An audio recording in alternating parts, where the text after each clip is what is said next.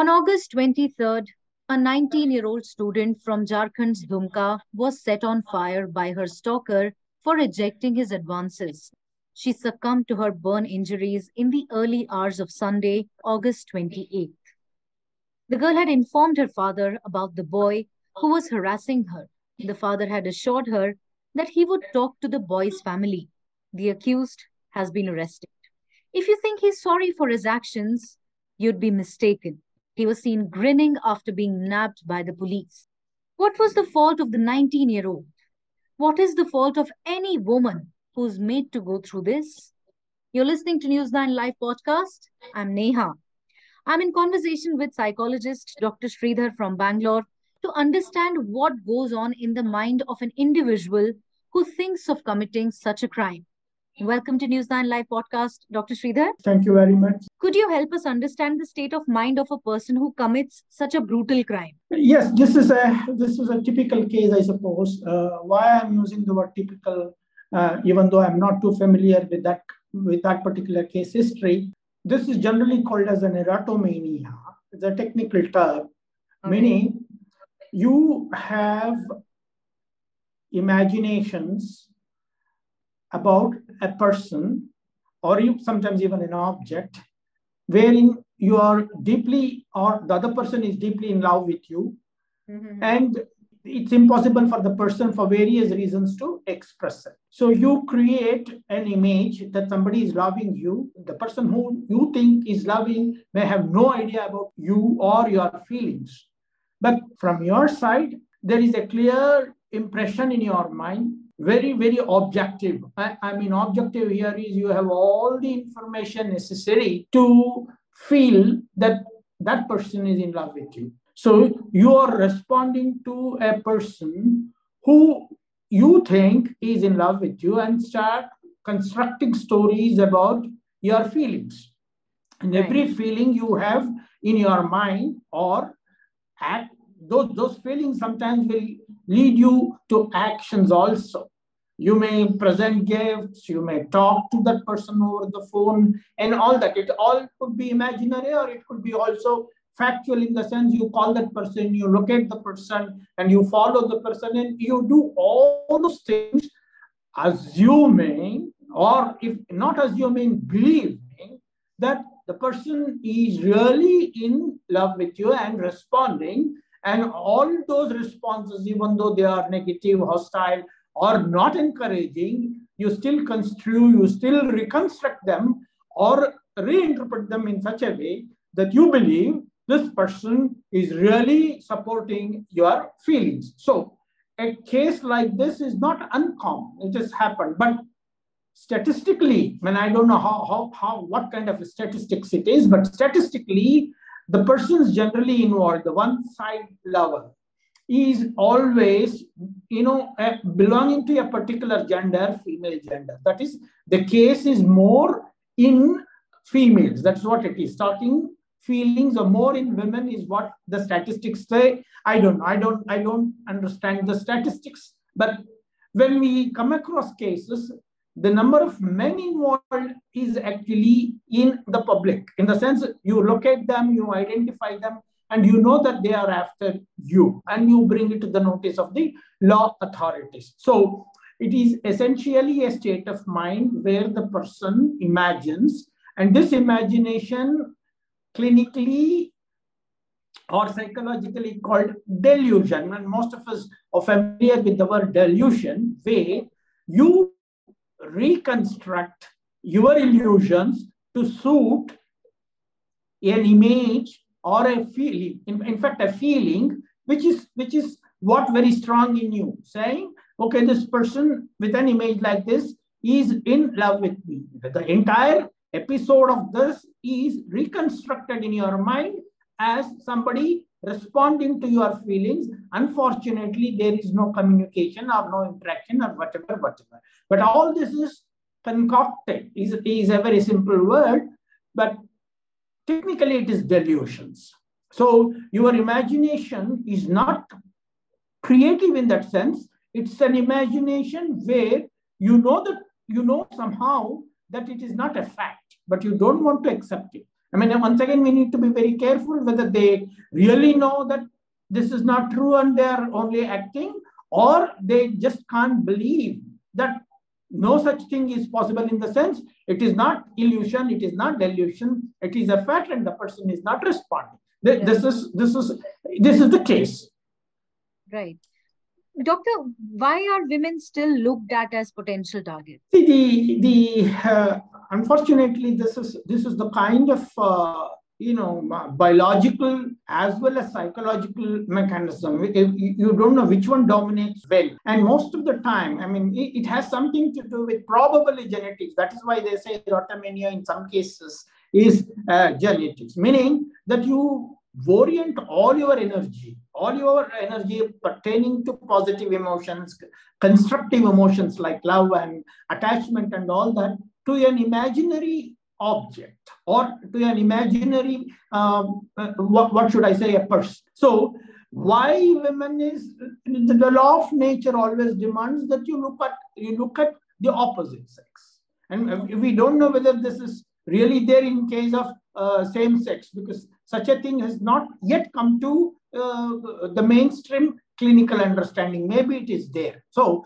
what I would prefer to say is, yes, the known cases are a kind of attraction. You feel that this is the kind of person, especially women, gives you a lot of support.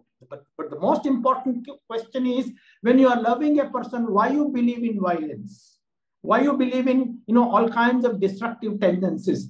That is the reason why they call it as a psychological problem, wherein the person owns the other individual, the kind of ownership. And also sometimes there are many movies. I am unable to recall the names of that now. In fact, the title of one of the English movies is Stalker, I believe.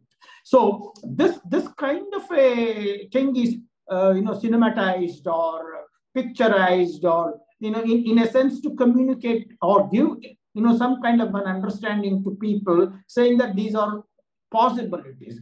Unfortunately, in our country, there is a thin line between the kind of love we show towards the opposite sex and the responses we expect them. There is always a demand, even in no erotomania things. You try to warn women or a girl just because you like that person. So why this? Probably it has something to do with maybe upbringing, cultural understanding of the opposite sex, and poor knowledge about equality and gender information, or what should I say, gender neutrality, or acceptance of the other person, irrespective of gender, as having all kinds of feelings and all liberty to be like you are. Now, this kind of a knowledge probably is less in our culture, I suppose. That brings me to my next question. Should gender equality be taken more seriously, in our social life and in schools as well as colleges?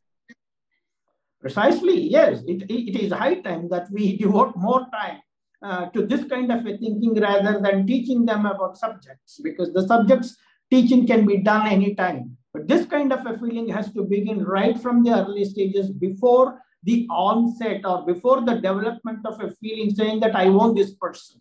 Just because I have a positive feelings towards that person, irrespective of acceptance or rejection, I own that person.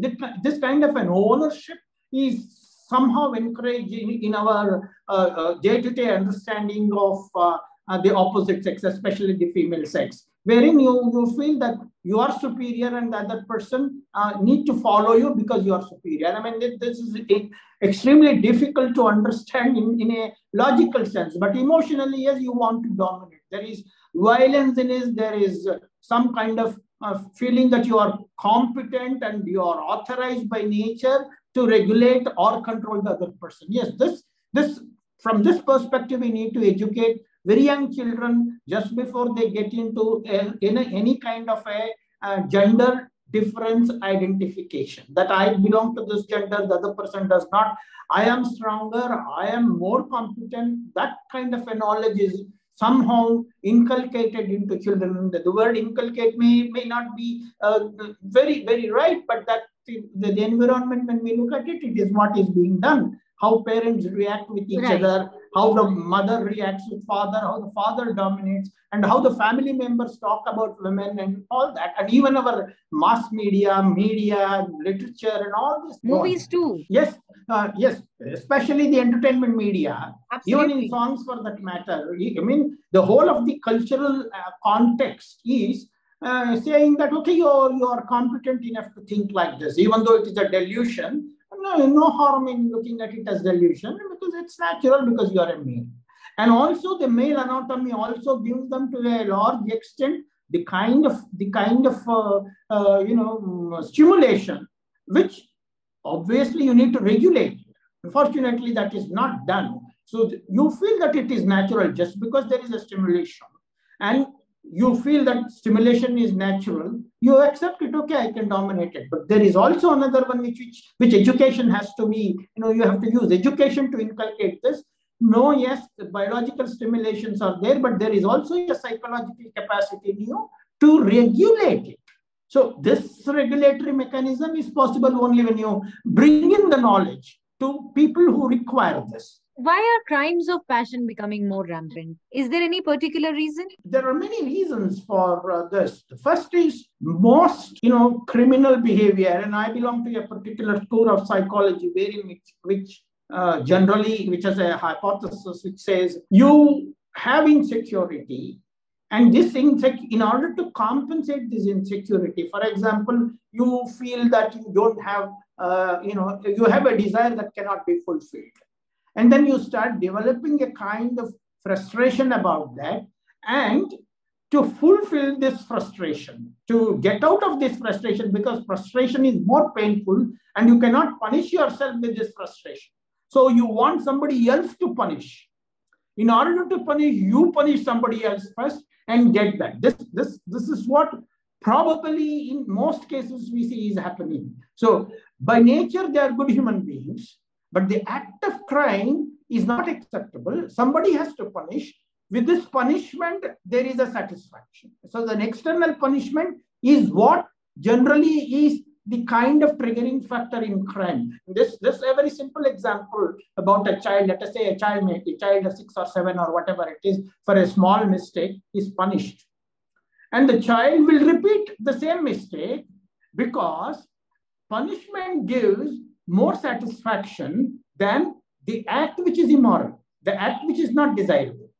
Now, this is slightly difficult to understand. This is what prompts people to accept or to get into a kind of criminal behavior which can be very violent. And this is what we see in our day-to-day activities today. Any kind of a thing, suddenly you feel, somebody is hurting you. Your sentiments are, disturbed. No, the sentiments need not be that sensitive. We are not understanding this. And in fact, we are encouraging this to develop this kind of sentiments. The moment you feel your sentiments are disturbed, suddenly you get into violence. So violence is also in sense articulated in our day-to-day life. It's designed. Correct. What should be done to stem this rot? The best thing is, if it is not serious, say in case of this youngster who's a stalker in quotes, I don't know whether he's a stalker or is a criminal behavior. But anyway, this particular instance, see, education again, educating the person is very, very important. In the sense, you need to bring in this awareness in him using all kinds of techniques, saying that such a thing is not acceptable at one level.